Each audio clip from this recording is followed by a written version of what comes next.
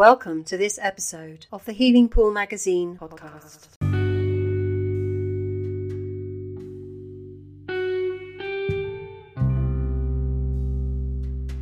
Most of the time when I work with clients, I'm helping them to either turn around performance in their business, or they've hit a plateau, they've had growth, they've hit a plateau, and I help them get back into growth. So what are they missing? The vision of what could be possible for them in their business and where they could take their business. Can you give us one example of a real sort of inspired moment, or, one that really made you feel, wow, I made such a difference there? Yeah, so there's a client. He came to me, wanted to grow his business. He had quite a high degree of business and personal debt. He was very frustrated that he knew he could achieve so much more but wasn't achieving it. With the coaching and the work I did with him, both in terms of business coaching and the strategy work with him and the support I provided him, he grew his turnover 5 times in an 18-month period, by a factor of 5 in an 18-month period. He addressed cash flow challenges, he paid down personal debt, he massively improved his relationship with his long-term partner, who he then got engaged to, and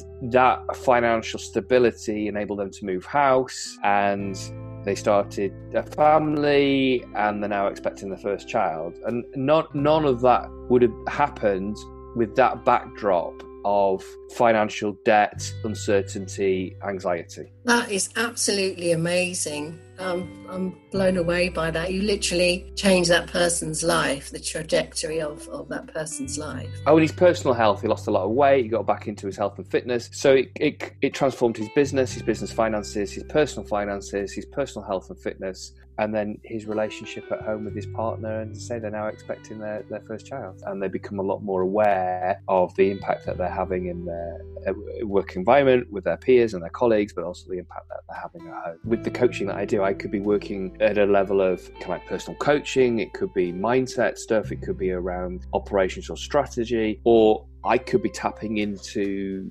something that's holding them back that might open up a conversation about something that's been traumatic for them in their past. And the other point that you made was about if people have setbacks.